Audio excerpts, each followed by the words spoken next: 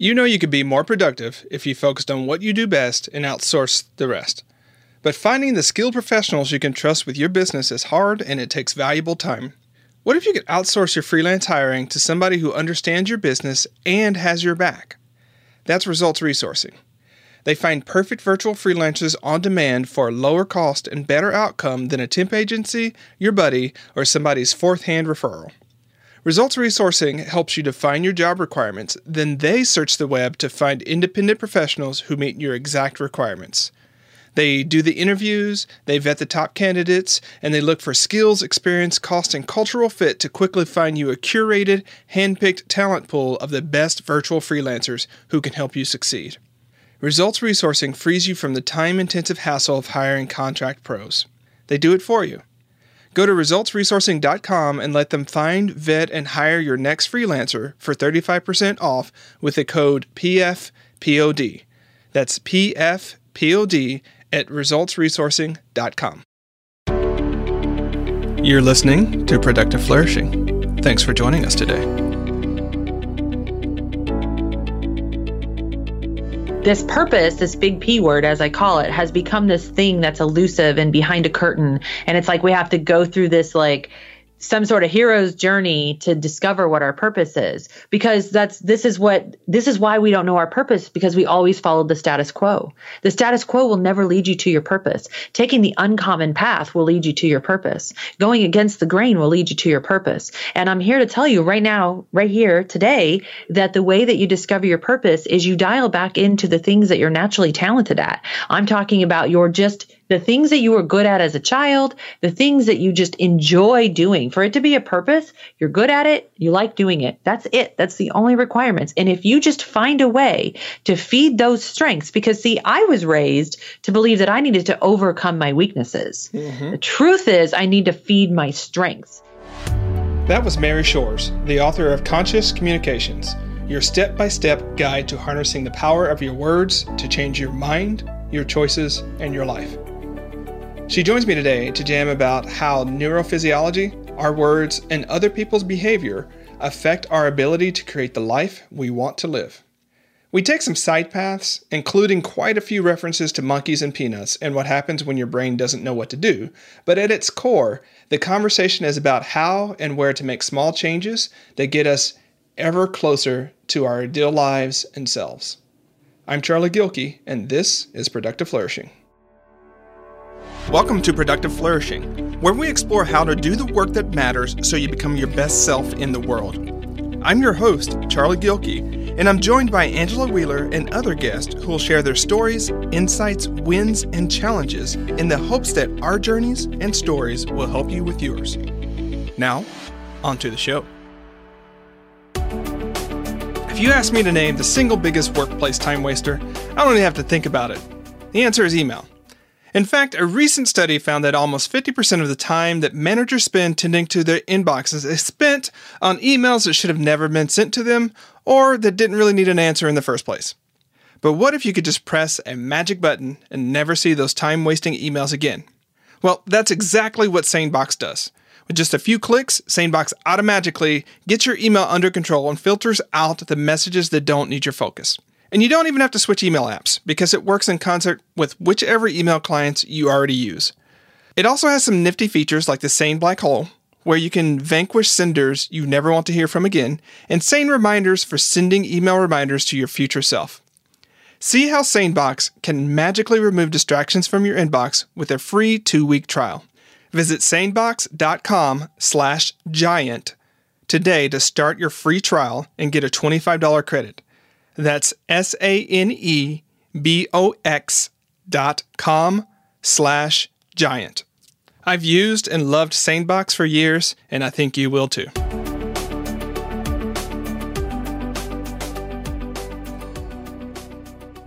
Mary, thanks so much for joining us today. I'm really excited to dive in.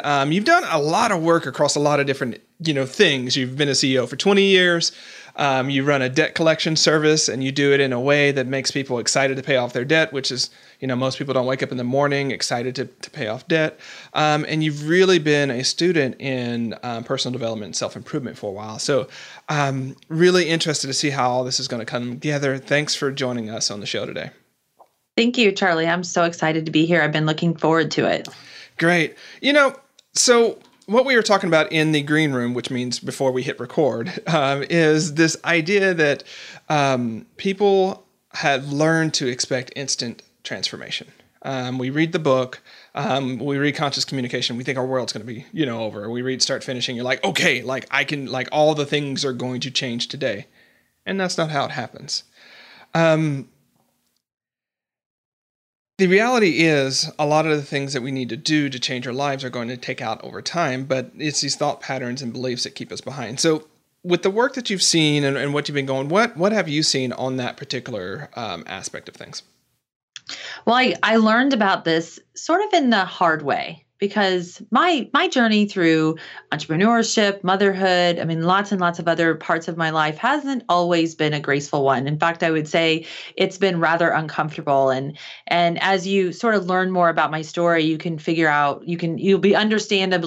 you'll know why that's true. So I think I got myself in a situation where I was always looking for an instant transformation, like I was a weekend workshop warrior, meaning go to the workshop and have a transformation in a weekend. And then what I would notice is at the end of the weekend or the week or the retreat or whatever it happened to be, all of the other people would say things like, oh, my life has changed. And I would look in the mirror and think, well, I'm the same person. I don't feel any different. Did I fail my date with destiny? And what I came to realize was if I talked to those very same people a month later, really nothing had changed for them. And what happened was they were riding high on the emotions of the event. Because when we go to an event, which I highly recommend going to them, but just being realistic to understand that when you're at the event, you're riding high on the emotions of the event. You're surrounded by many like-minded people. You've got music, you're having fun, you're away from your responsibilities in life, meaning you don't have your phone going off 24/7. You're not dealing with work emails. If you've got a family, you're away from your partner and your children, and you're just sort of on a mini vacay. So, and you're having lots of great information put into your subconscious mind. So of course you feel so good. But it's really what I learned from all of that is that true transformation happens in the smallest of pivots over a long period of time. And that's why I take the chance to say my journey's been uncomfortable at times, but it's all happened exactly the way that it was supposed to for me to be able to learn one lesson at a time that got me to the next thing and the next thing and the next thing. A lot of times what we don't think about is at these events, or it doesn't have to be a transformational event. It could be Sunday church, right? It can be whatever it is.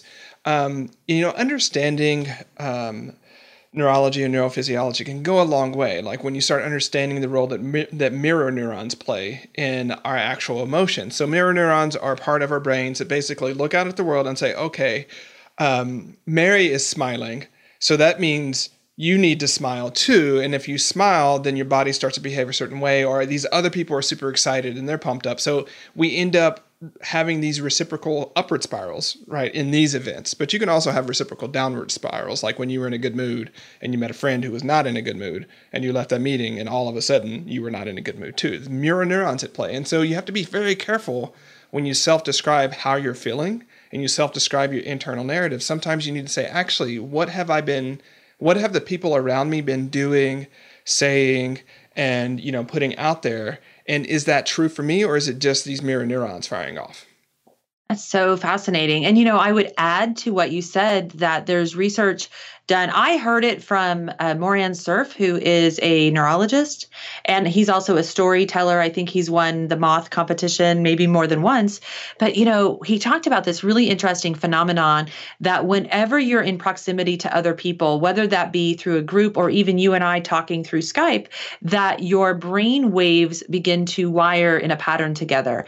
And I think that that's really funny and interesting because, there's those old wives' tales, right? Your grandma told you, birds of a feather flock together. And then through personal development, you'll hear, oh, your identity is the sum total of the 5 people you spend the most time with. And I think that now, like neuroscience is catching up to research that would prove that. And I think that the mirror neurons, which actually it's ironic that you mentioned that, because I was just reading about that in a sales book of all places the other day, where it was discovered because of the monkey and the peanut. And I was super curious about it. But that's like one piece of evidence that shows us what's happening and the interconnectedness between the consciousness of humans. Because I got to tell you, Charlie, that I think that the next big frontier that we're going to conquer or explore is not necessarily space. I think it's human consciousness.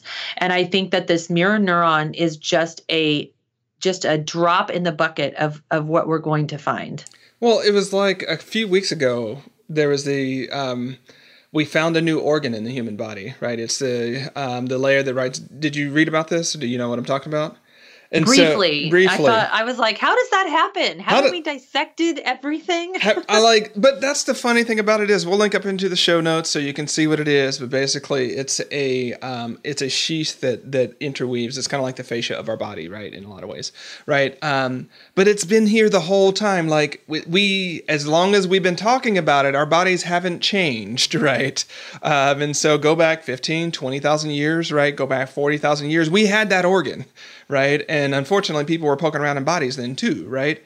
So we are just discovering this physical thing that's been a part of our body the whole time. And we're still like plumbing, like what's going on in our brains? Like, what's that thing do? We don't actually know. And that's what's really great when you read a lot of stuff from brain scientists. You're like, we actually don't know what that thing is doing. Right. Like we know it lights up, but we don't know why. Right.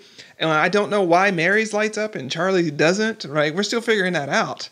And that's at the physical level, right? That's at the things we can track, not even at the how do all of these things relate together, right? Whether you want to talk about some sort of, dualism between mind and body, right? Where the mind is that non-physical thing, or whether you want to talk about it in straight up physical terms, like this phenomena that is thinking and brain waves, like we don't understand a lot about what's going on. We've understood a whole lot in the last 30 years. But what are we going to learn in the next 30 years, I can't wait to find out. Can't wait to find out, indeed. Reminds me, so just bear with me for a little, because I want to hear about the monkey and the peanut here in just a second. So, there's a topic discussed in philosophy, which is the Great Indignities of Science, right? And so the first great indignity happened through Copernicus, which was we're not the center of the universe.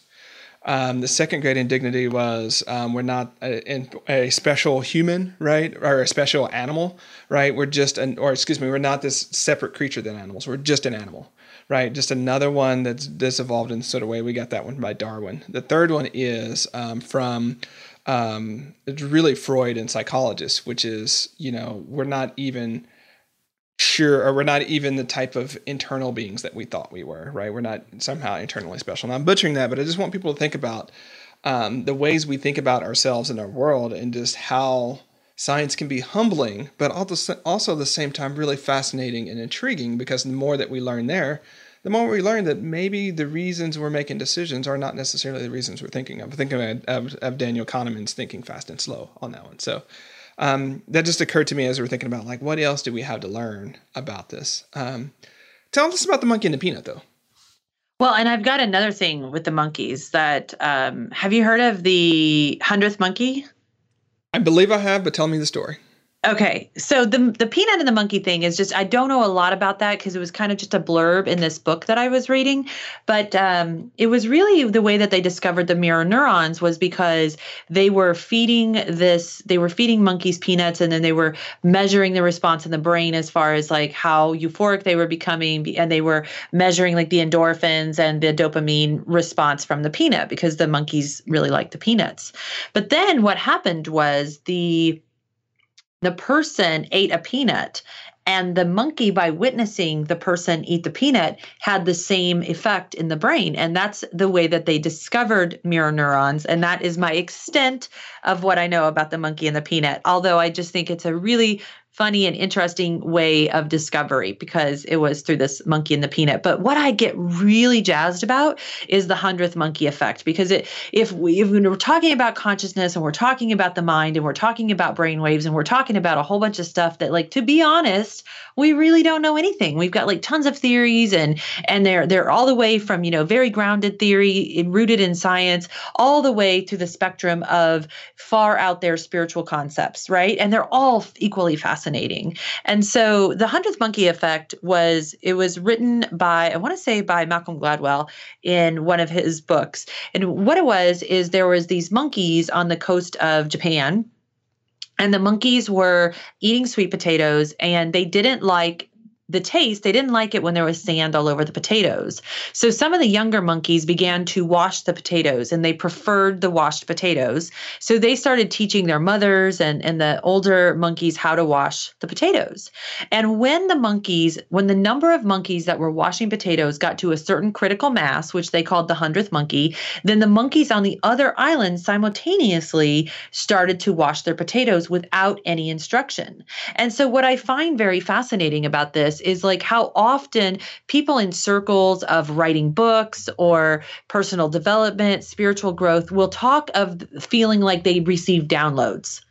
If you're writing, you've probably experienced this. It's like from out of nowhere, all of a sudden you feel like you know information and you have no idea why you know that. And it's really an interesting phenomenon. But I think that the human mind, and they are studying this in humans and finding it also to be true. So once a certain collective of humans begin to think in a certain way, other humans will collectively or just simultaneously begin to have those thoughts. And so now whenever I feel like I'm getting a download, I think, wow, it's like I'm the 100th monkey. And I'm getting this new information. And as we see movements grow and as we see consciousness expand and, the way that our world is shifting, it's so fascinating. I could think about it literally all day, every day. And I don't know, like, are we becoming a hive mind? Is like, I can't take it that far. Obviously, that's a joke, but it's just kind of like, something to think about. Yeah. I was listening to a podcast from Planet Money last night, and they had a new host on. But she was like, I started having stoner thoughts. And I was like, what's a stoner thought? Right. And then she explained the stoner thoughts, like, why is it that once a bunch of people start thinking about something, like a bunch more start thinking about it? So yeah, stoner thoughts are, exactly what we're talking about there. But, I know it sounds super funny, and it sounds like maybe it's over in the stoner thought but going to the point of what we said about brain science and things like this, like, we know this happens. We don't know how it happens. We really, and so I'm an empiricist, right? In the sense where scientific thinking, like, I love to pull in data out of the world. Like, I live in Portland, I can go into woo areas. And like, as an empiricist, when I look out in the world, I say, this is a phenomenon that happens. I can't dismiss it because I don't have an explanation for it, right? I can't say, well, we don't have a cause for that. So my observation or these mini documentations of this thing, like, doesn't count. I'm just like, I don't understand it. And so it's super fascinating. And, as you were explaining that, I was thinking about your book, Conscious Communications. And so for readers, go pick this up. It's a great book. Actually, I'm going to let you tell the story. Tell us about the words to remove from your language and what effect that has. So this is a great segue into the book, because as we've been talking about all the things that we don't know about the brain, well, there are some things we do know. And it's like, okay, why is this so important? Because we can take the things that we do know to be true and we can begin to apply them to our lives, and we can have results based on the knowledge that we do have. And so the way that I came up with the do not say list is because, as you mentioned, I own this collection agency. Well, I opened the agency very, very young at 24. And from the beginning, I wanted to do collections differently than the rest of the industry. So I started taking a sales approach. I thought that I'm going to sell people on the idea of paying their debt. Well, that failed.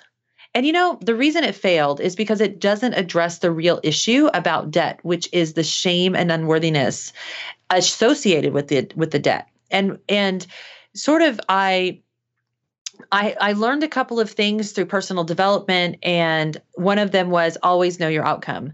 And so I came back to the office, and one day I looked at the phone and I had my biggest aha moment when I said, I want my outcome to be the next person who calls is going to be happier at the end of the call than they were at the beginning. And that moment changed the entire rest of my life, because over time I started paying attention to what words triggered people and understanding that people, just by the fact that they had to call or talk to a debt collector, meant that they were already triggered coming into the interaction. And so what I did was just like figure out, how can I make them happy? And so the do not say list is a list of words that we never say in the office, which are no, not, can't, won't, however, and unfortunately. And it's a really interesting thing because I'm literally running a business without saying those words. And it's interesting, but it works, because what it does is you then replace those words with words that are going to build confidence, rapport, and trust with the customer that triggers actually their opposite system, which is the rest and digest, or what we know as the parasympathetic nervous system.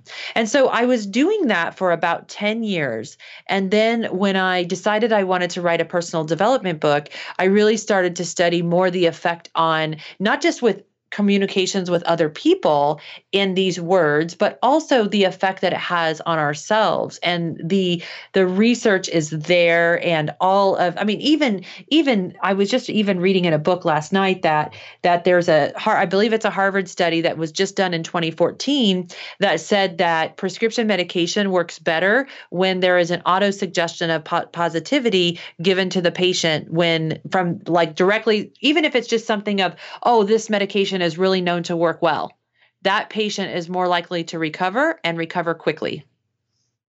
So Seth Godin has a really great podcast episode on his Akimbo podcast called "Don't Fear the Placebo," right? That goes into this much more, where to go on to this auto suggestion thing. So like even when we know it's a placebo, it still has the same effect. Right. Listen to the podcast. We'll link up to it. But yeah, there's this idea that we are primed for certain types of experiences. Now, what I was thinking about as we were talking about neurons and how, you eat the peanut and all of a sudden I'm happy, like as if I ate the peanut, is if you've ever actually try to have a real yes-centric conversation, a real positive-centric conversation when someone is trying to come in triggered and things like that, it actually is really hard for them to have that negative conversation because they don't have the hooky points that you would normally have. Like if there's no, however, unfortunately, so on and so forth, the conversation shift in a way. And in some ways, I think it's kind of like the mirror neurons thing. It's like, wait a second, I have to adjust to a different game here. Because the game I thought where I was going to say, I can't pay today, right? And you're going to, but I can pay $50 tomorrow, right? Type of thing. If I thought I was going to have to fight for that, and you're like, okay, like let's get that set up. All of a sudden you're like, oh crap, like what do I do, right? What do I do in this scenario, Well, I think what's important to understand is that, so it's more than just a brain response. It's more than just the nervous system, because and this does not just apply for debt collections. This is all of life, okay? That someone you cannot have both the activation of problem solving areas of your brain working at the same time as fight or flight is working, because of the way that the nutrients are going to pump to all of the things that allow you to escape. Because the whole reason we have a fight or flight is for survival. Back when we were running from the saber-toothed tiger, we needed to be able to escape or fight or flee or whatever.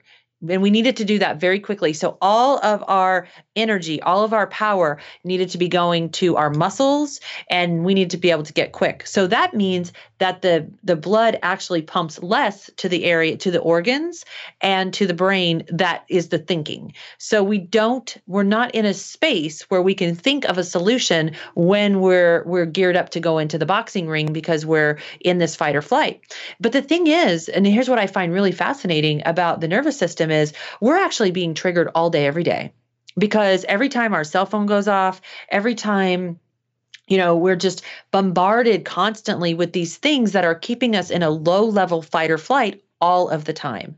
And if we're not actively doing something to distract ourselves from that world that's became overly noisy, then we're really going, what's the result of that is we become overreactive people in general. And I know I found myself doing that. As a matter of fact, my brother kind of called me on it several years ago, which was one of the reasons I can understand this so much. But like going back to those words, so our job is, I call it a frequency scale of emotions, but we really need to get people up the frequency scale to where they're neutral or even ready to be receptive to the solution, because they can't hear us if they're still in fight or flight. And so we have to make them feel okay. And then once they feel okay, then we can start talking about the solution. But we can't reverse those steps. It will never work.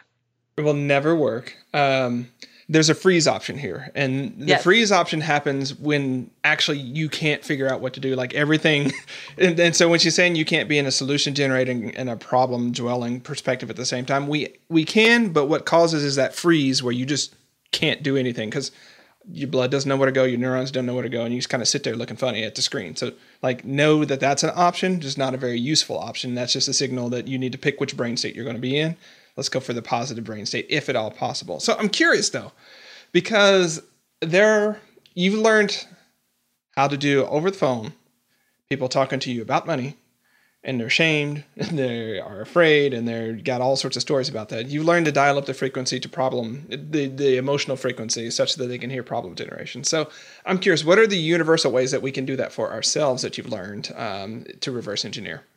It's really just the exact same thing. And I think that one of the reasons that, first of all, there are many, many, many ways to achieve your goals and just to become a more satisfied person in general and live a life that's meaningful and happy. And words is just one way that made sense to me, because it's more complicated when we get talking about just a human being and all their interpersonal crap that they've built up over decades, is that you pick a starting point.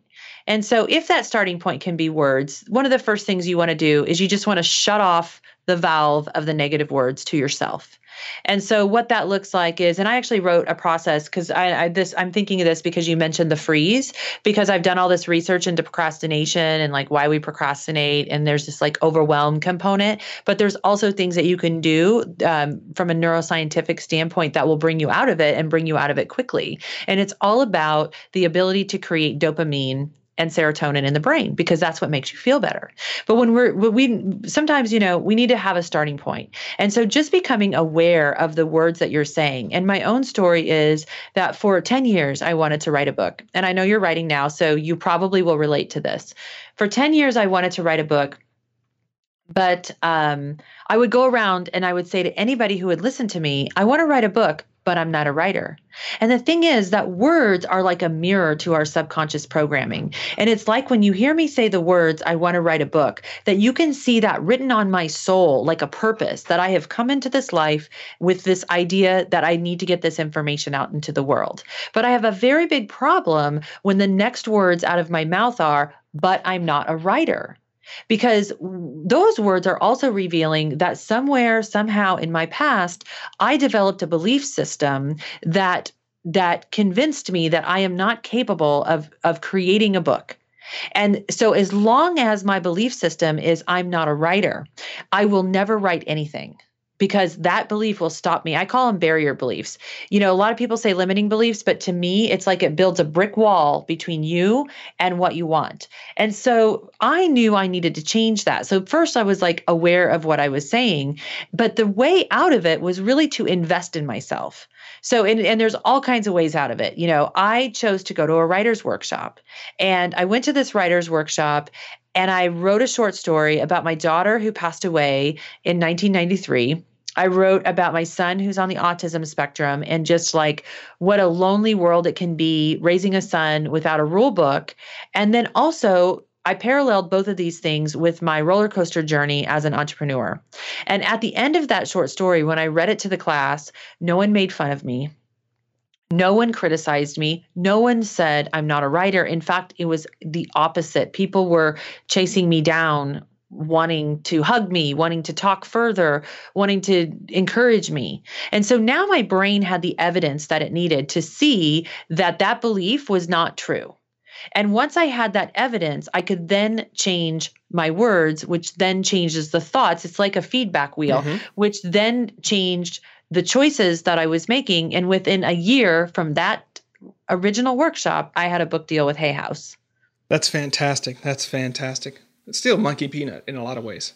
It is. It is. It's subconscious. This is where I was saying it's the stuff that we do know, which is we understand neural pathways. We understand, I had this thing, this is like a silly way to explain it, but I think people will get it. I got a massage the other day, and afterwards I went to the bathroom, and when I walked in, I turned the bathroom light on. And the thing is, it wasn't dark in the bathroom. And I questioned myself and I said, why did I turn the light on? There's a window and it's not dark. Well, I realized I turned the light on because 9 times out of 10, when I walk into a bathroom, there's no window and it's dark. So that automatic movement of my hand going to the switch was running on a program in my subconscious, which is like everything in life. But what's really fascinating about that, Charlie, is we're the ones who get to install the program. We're the ones who get to choose the programming that we're living our life by. And that's truly, to me, the concept of free will. But we're dealing with, and I think that humans understand that innately at birth. But then what I think happens is we understand these thoughts, but then over time, and especially in our childhood, we're programmed with all of these cultural beliefs, with all of these, family of origin beliefs, and there's our education that we receive sort of takes these natural human instincts away from us. And I find it fascinating that I was just reading a book recently, and it was about the history of certain thought patterns, especially things like law of attraction and new thought theory and these kinds of things. And I think that I always thought it's fun to go back and trace that all the way back to like ancient Egypt or the Sumerians or however far you can trace that back. But actually the research showed that that's not the case. And I was very fascinated by this. But what the research did show is that even when people are cut off from those spiritual teachings, that they will eventually on their own come up with them again. And so what that tells me is if I took a group of children and left them on a deserted island, they would eventually have this thought process on their own. They would eventually begin to understand the nature of how and why we're sort of creating our own realities by the way we think and believe. And I think that, and I know that what I said was just really far out there. But I just want to kind of dial it down to say, well, what does that mean for us? What it means for us is that this is something that we innately know. It's part of our instincts. It's just like fight or flight is an instinct, but so is these thought processes. And we have the power to change any of the beliefs in our mind, and it just needs to start from somewhere. So even if what you can do is become aware of the words you're saying and then just not say those words anymore, you'll begin to notice a change. But where you can really expand or 10x your growth is by creating daily practices where you are deciding like I always call him planting a seed. If you can do the work just to plant a seed of a new thought or a new belief in your subconscious, then that is a lot easier to grow that seed than to try to eliminate your old neural pathways, because those are there. Right? They're there. And we don't need to go to 10 years of therapy to figure out who in the 2nd grade told me that I could not be a writer. That doesn't matter.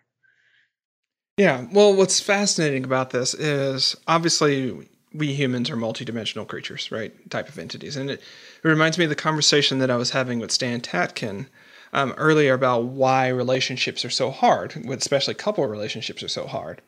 And there's a yes and here. The and is we are reactive emotional creatures first, right? We are thinking, contemplative, compassionate creatures second. Like that's the slower of the functions of what it means to be human. And so, if you walk into a situation and something triggers you, you're more likely to react in a certain way rather than having that thoughtful, like, here is who I am in the world. I am this type of creature, right? That believes that all humans are great and that every possibility, is valid. Like you're more likely to be like, dude, like, why'd you cut me in the line? Why are you being such a butthole, right? That's your first reaction. And that's actually because of the types of beings that we are, that is riding at the same time as this other nature where we can have this sort of nature of free will, where we can, step back and say, oh, that person cut me in line, likely because they've got a 3-year-old over there in the corner throwing a temper tantrum.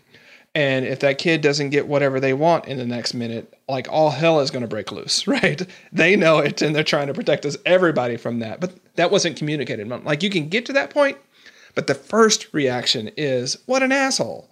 Like I was standing in line and you just jumped in front of me, right?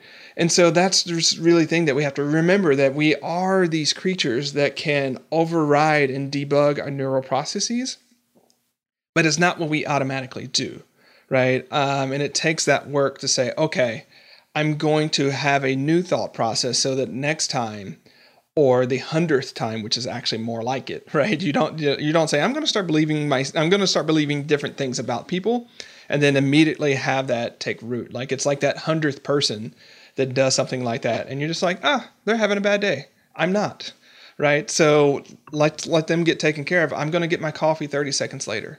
And at the end of the day, it doesn't matter. But again, in between, we are this creature that went from being immediately reactive and frustrated to being the one that just honestly doesn't care that much that they had to wait 30 seconds more for their coffee. Does that make sense? Yes. And it sounds like almost growing the compassion muscle in our subconscious. And I think that one of the things that I looked at and researched was actually growing that compassion for ourselves, because as much or at whatever level we judge other people, so there's a judgment involved when we're talking about the person who cut us in line. This could become a Larry David episode really quick, right? Yep. The thing is, we judge ourselves even more harshly. And I feel like this thing about judgment really goes with our own morals and values, because if someone cuts in front of you in line, we have a belief that there is a value system or morals that you wait your turn. But we're the ones who installed those belief systems, because why is that true? And I realize it makes total common sense that we in an orderly fashion wait our turn. But really it's like, where did those thoughts come from? Where do those beliefs come from? Why do we believe, or at least if you're from my generation, then, and I'm like a Gen X, the belief was you go to school, you get a diploma, you go to college, you get married, you have kids, you have a career, you buy the house, you have a mortgage, then you get a divorce, and now you're like starting life all over, you're having your midlife crisis. And it's sort of like there's a belief in that. And now I'm seeing a generation of people who are fascinating to me because they're rejecting of that. And I'm so happy and excited that people don't feel like this is a have to situation, or that we're living up to certain cultural expectations, because that's one way of breaking away the belief system. And I know for me, like raising an autistic child is really the thing that shook off every belief system that I ever had about anything. Because that child, his mind runs on a completely different operating system than mine. And I love, actually, one of his doctors said to me, or he said to my son, his name is Keegan. He said, Keegan, imagine that you're a computer, and that the majority, and he said, when you think about computers, the majority of people have PCs, and then some people have Macs. And he goes, well, think of it like this. You're a Mac and everyone else is a PC. And then he looked at my son and he said, well, which one's better? And that was really an important moment for me. But like really understanding that these belief systems and expectations that we have, they're really just coming from generations of programming. And what if we didn't have that? What if we could just install our own beliefs? Like, how much freer would we be? Well, there's two things, because when we talk about this installation and reinstallation of beliefs, sometimes what we forget is that even consciously deciding, you know what, this whole wait in line thing, yeah, it's generations, but it makes sense. I'm going to do it, right? Or else we'd all just stand around and not know whose turn it was. Yeah, and it'd be like we live in Portland or something, right? But but even still, like let's roll back, 35, 40 years ago, which unfortunately I don't see it as much as we used to. I'm from the South. Most listeners know this, but like there used to be exceptions to things. Now there was a lot of exceptions. I won't go into all of them, but let's go sort of the Brady Bunch sort of vision, where like you were in line, but someone who was, elderly or someone who was handicapped came in, like you would like let them go before you, right? As a common thing. So the idea that there's a line and there's a queue was motivated by was sort of mitigated by these other values. Like sometimes that happens now, which I love, but other times it doesn't, right? Where it's like,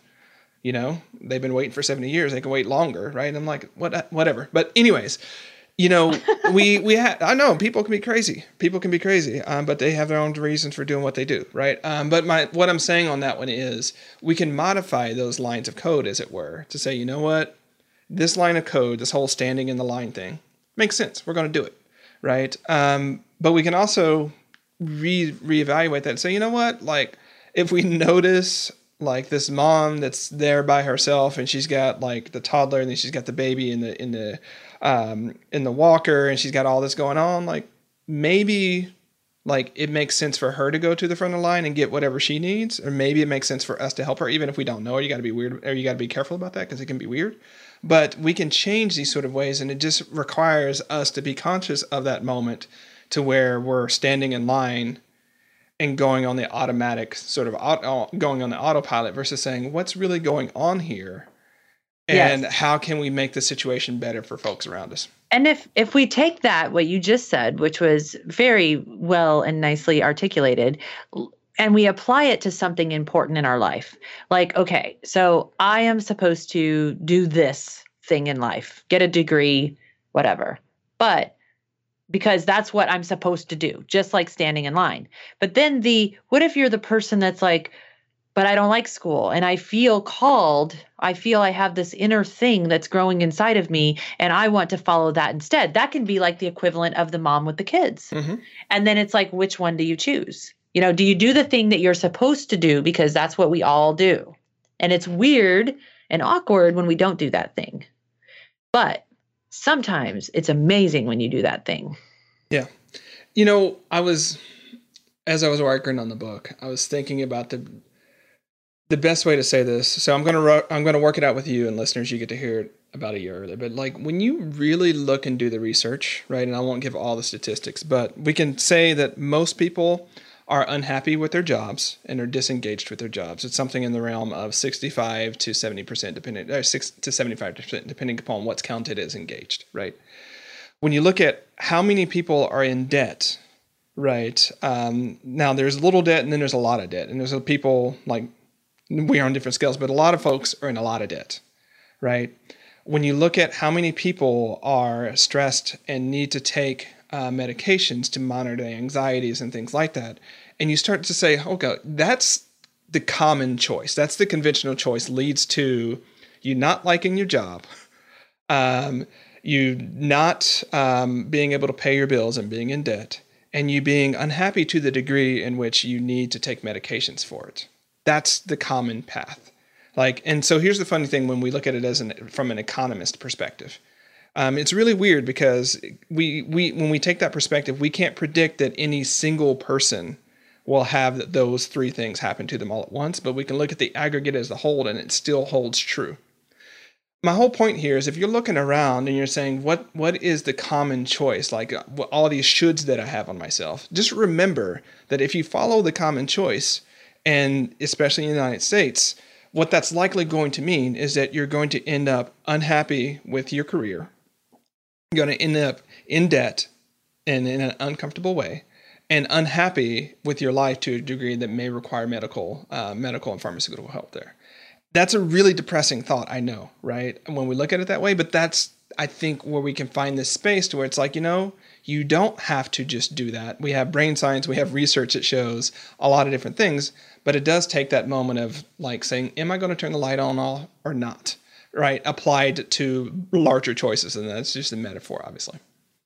So it's a great metaphor because that's how simple it is just taking that moment and deciding not to follow the status quo. One of the things that I've been talking about a lot lately is this idea of purpose, because I'm seeing it, especially with the millennial generation, and there is this innate need to make an impact. And there is a need to be doing mission-driven work. And what I'm finding is that that's a lot of pressure. And this purpose, this big P word, as I call it, has become this thing that's elusive and behind a curtain. And it's like we have to go through this like some sort of hero's journey to discover what our purpose is, because this is why we don't know our purpose, because we always followed the status quo. The status quo will never lead you to your purpose. Taking the uncommon path will lead you to your purpose. Going against the grain will lead you to your purpose. And I'm here to tell you right now, right here today, that the way that you discover your purpose is you dial back into the things that you're naturally talented at. I'm talking about the things that you were good at as a child, the things that you just enjoy doing. For it to be a purpose, you're good at it, you like doing it. That's it. That's the only requirements. And if you just find a way to feed those strengths, because see, I was raised to believe that I needed to overcome my weaknesses. Mm-hmm. The truth is, I need to feed my strengths. And so the more that you feed your strengths, whether it's writing, whether it's speaking, whether it's blogging, whether it's math, whether it's teaching, it doesn't matter. Whether it's nursing, it doesn't matter what it is. But the more that you just engage time doing those things, whether you're being paid for it or not, is not the point. Some of the best things I've ever done for myself, I did for free. But the more you do those things, you're actually going to strengthen the neural networks and make yourself even better about those things, so that it will become your source and your foundation of the prosperity that I think we're all looking for. And so my whole point in saying this is, like, I agree with you so much about, and I all that research you talked about too, the numbers and the statistics, I actually had those very same statistics in the book proposal that I wrote for Conscious Communications, because that was one of the things that really fueled me, was like, wait a second, how do I get people out of this rote behavior and to understand we don't have to lead ourselves in that direction. And I am living proof of that, because I was out on my own at 16 years old. I had no guidance and very little resources. I had this child that I mentioned who passed away, and she was born with a very profound brain damage that left her blind and deaf and unable to suck a bottle, which meant that when I was 19 years old, I was literally living in and out of the children's hospitals, sleeping on the emergency room floor. I had nothing. And I was able to recover from that and start my first business at 24. I really was put in situations where I almost couldn't go the status quo, because those opportunities were taken away from me. And so I was forced into this situation to follow the uncommon path. But now, looking back over my journey, which I said has not been a graceful one, I have learned the things that I can pass on to other people and say, wait a second. Here's where you start. And sometimes it's so simple. It can be as simple as having a gratitude practice, because and it's things you're doing that aren't the obvious. So, when I was growing up, and I was growing up in the Midwest, there was sort of this Christian belief system where I lived. And it wasn't extreme or anything, but I definitely had the belief that I should pray at night. And it was almost like I owed this debt of gratitude to this deity in the sky. And what I realized was gratitude is so powerful, but not because I owe this creator a debt of gratitude, but because when you are being grateful and you have that as a daily practice, what you're doing is you are planting all of those seeds in your neural pathways. You are poising your subconscious mind to look for things in your world that you can be good and grateful about. And then what happens over time when you have that as a daily practice, what you start to become aware of all the opportunities around you. So all of a sudden, I like to say sometimes, like, if you just take one step in a new direction, if you just do this one new thing, the universe, God, or whatever you call it, it's like it swoops down and it meets you halfway. And it happens all the time. And we call it synchronicity. But it's the coolest thing ever. It is the coolest thing ever. It reminds me of process theologians call the process of prayer being in partnership and unity with the Godhood, or whatever you want to say that. So it's not that there's some other being out there, right, in the way that we would normally think about it, but reflecting on gratitude and praying and thinking about these essences are actually being in partnership with that thing in that way. And so it's a really interesting way to think about it. What if it's a mirror neuron? I mean, I'm just kind of geeking out and Monkey saying, like, peanut. what I love saying what if all the time, but yeah, what if the God presence or whatever it is a mirror neuron, and that's why we were created in that image. I mean, I don't know. I just made that up, so I'm not quoting research here. No, we're not. Sounds kind of cool. We're not. But The thing about it is there are different ways to show up and be in these practices of transformation, right? Yes. And you could think about them as externally motivated. I'm doing this because this being or this, this personal development teacher or this whatever is like telling me I should do it and I should be grateful. Or you can look at it from a sort of internal perspective. Like, actually, I'm developing my own internal gratitude engine. And the point of doing all this is to develop that internal engine because it's good for all parties involved. And it's not thinking external of myself in the world in that way. It's so true because, and I've been saying this a lot lately as well, but when I think about, I love the word manifestation because like it can be used in so many ways, but like we're creating our lives, we're manifesting things, we're in charge of our own destinies. But when you're doing that from a place of empowerment, what you will create will be so much just more everything than what you will create when you're in a place of disempowerment. If you think of that, your level of empowerment is going to be equal to what you're able to create. It's just sort of like understanding that, I hope, is motivation to say, how can I become more empowered? And what does that word even mean? Because it's been a kind of a trendy buzzword lately. But I think to me, it's like when you understand that you're the one making the choices, that it's okay to say no. It's okay. Whatever someone else thinks of you doesn't matter. That releasing the judgments, forgiving yourself. I recently went through a process where it was because I read it in a book, and I had a lot of times I talk about this concept of alignment because I feel like a lot of spiritual teachers say that, and it's like, what is that? It's so confusing. But I thought about alignment and it being like thoughts, words, and actions all moving in the same direction. And then I started thinking about this forgiveness piece because I think that forgiveness is something that will keep you out of alignment. And so I decided to write this list of all of the things that I had ever done in my life that I feel are unforgivable. And it was incredible, the things I put on the list, because what I realized by going through this process is the reason I'm unable to forgive myself for those things is when you go against your own morals and values. Like when, as women will do this, well, that's okay for her to do that, but I would never do that thing until you did that thing. That's the thing you won't forgive yourself for because you went against your own set of morals and values. But that unforgiveness of yourself and that thing you did is really keeping you out of alignment with what you with that empowerment piece. And so there's so many, different ways that we can be working on ourselves. And this is why it's a journey. This is why it's small pivots over time. So maybe you get the gratitude thing down and you get that engine running. And then you get your choice engine running where you're always making choices that are leading you in the direction of what you want, which I call cleanse or clog.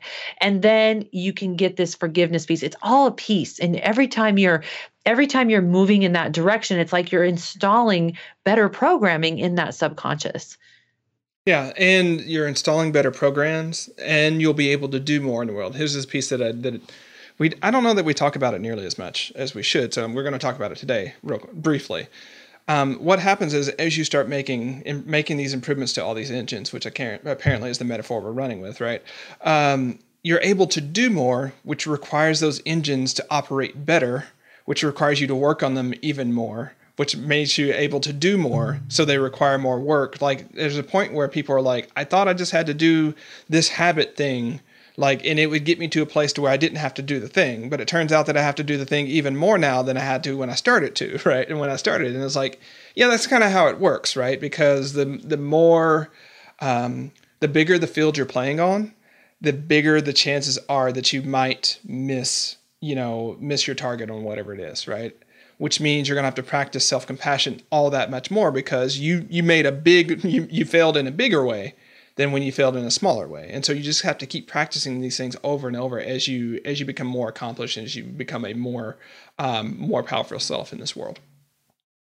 I think that's really brilliant. And there is it's always growing. And we're always growing. You're making me want to get my Hoberman sphere out and I'm in front of you and a meditation retreat today, so we're gonna wrap this up. But what I did want to talk about briefly is, we've talked about all these different ways one can change their life, right? Change your thoughts, you can change your activities, you can stop saying no, and what often happens to people is they get overwhelmed by all the different things that they might do. You've been thinking about your core four goals, and I think this is a really good way to sort of sliding that in and give people a way to get some grip on the way that they want to change their life. So kind of walk us through that a little bit and how that might apply for people who are wanting to make that change. Sure. Well, and I agree with what you said. If you look at all of the to-do listy things to do in self-growth and development, it's too overwhelming. If you just focus on one thing, so if you focus on one thing and you just get really good at doing that thing and you learn that inside, outside, backwards, and forward, you can move to another thing. But if you try to take on too much at once, you're really going to overwhelm yourself. And the core four came about because my life's been in this transition period because of my book coming out, and it's doing very well. And I started getting pulled in way too many different directions. And so my freeze response was activated because I was overwhelmed. And that just leads to procrastination. Well, what I realized was I needed to create a core four, which means at my core, what are the four most important things I need to be focused on right now? This is different than a goal, because I look at a goal as something like I need to finish writing my book, where the focus of the core four is what are the things I need to do to finish my book. And then I made a list of four things in my personal life, and those are the things that I now put all of my energies to. So if I'm doing something that is outside of those core four, I call it raising a yellow flag. And now that the yellow flag is raised, I need to say, okay, why am I doing this? And is it in alignment with these core four? And it's really allowed me, it's simplified my decision-making process. So we have a core four in my business. We have a core four in my brand. And I have a core four. In fact, even departments in my office now all have a core four. And it's really changed everything. The amount of overwhelm is almost but disappeared. And it's allowed our decision-making it's just changed everything. I'm so excited about it. But I'll give you an example just so the listeners can get a picture if they want to figure out their own core four. So for my business that I own, the core four are sales, industry involvement, custom trainings, and using our branding. So we are taking all of our energy and putting it towards those four things. And so that makes it us able to say yeses to things that support those four things, and we say no to things that are outside of those things. That's fantastic. Listeners, you probably heard me talk about only 5 things before, or no more than 5 things. We're saying the same thing, right? In the sense of if you ever have compiled at any time slice, like the projects you want to do this week, if there are 17 things on that project, on that list, you're unlikely to get them done, right? You're probably going to get 3 to 5 done, right? At the weekly. You have to triple down on what really matters, because if you're trying to do everything, you're really not getting anything done. Yeah. Or you'll be overwhelmed and burning the candle at both ends and pushing yourself towards burnout. So you can get a considerable amount of things done when you focus on the fewer things that matter, as opposed to trying to be everywhere for everything for everyone. So we're saying the same thing, different language. It's still the truth. So yeah, as you start thinking about how you want to make changes in your life, like don't think about, you can do the dump of all the things you want to change. That's fantastic, right? Do that. But when you move to the deciding on what you're going to act on, cull that list down. Cull that list down to 3 to 5 things. 4 is how Mary rolls. Code 4. I'm going to say no more than 5 because I know you're creative people and you're going to reject the idea and you're going to have some other thing. So, okay, right. Pare it down and focus more of your time, energy, and attention on those. Get the success, get the change, and then roll into the next one. Way better than just spinning your wheels and going all over the place. So we're going to go ahead and start wrapping this one up. Again, I know I'm in front of you and your meditation retreat. So as the guest on today's show, Mary, you get to leave our listeners with an invitation or a challenge, depending upon which one most resonates with you. So based upon what we've talked about today, what would you invite or challenge our listeners to do? Well, I'm going to make it an invitation. And so do I just say what it is? Yeah, you say what it is. Okay. Well, I want to invite the listeners to think about the concept that everything you say, everything you do, every word that comes out of your mouth, every action you take in every thin sliced moment of life is either creating a deeper connection or it's driving a disconnection. That is fantastic. Mary, thanks so much for joining me today. Good work on the book. I read it before this interview. Great work on that. I'm glad it's doing the work it needs to do out in the world, and thank you for writing it. Thank you. Yeah. And if anyone wants to look up the book, it's on Amazon. I always say if you just read the description and some reviews, you'll know right away if it's the book for you. Alrighty. Okay, listeners, so you heard it from Mary. Think about the words that you use. They either create connection or they create disconnection. And what I'll add to that is sometimes creating disconnection is a good thing. So think about how the words that you use are creating the life that you want to live. Until next time, stand tall. Thanks for listening to Productive Flourishing.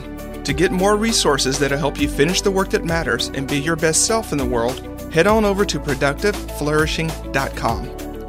If this episode warmed your heart or got your wheels turning, we'd really appreciate it if you'd leave a review for the podcast on iTunes.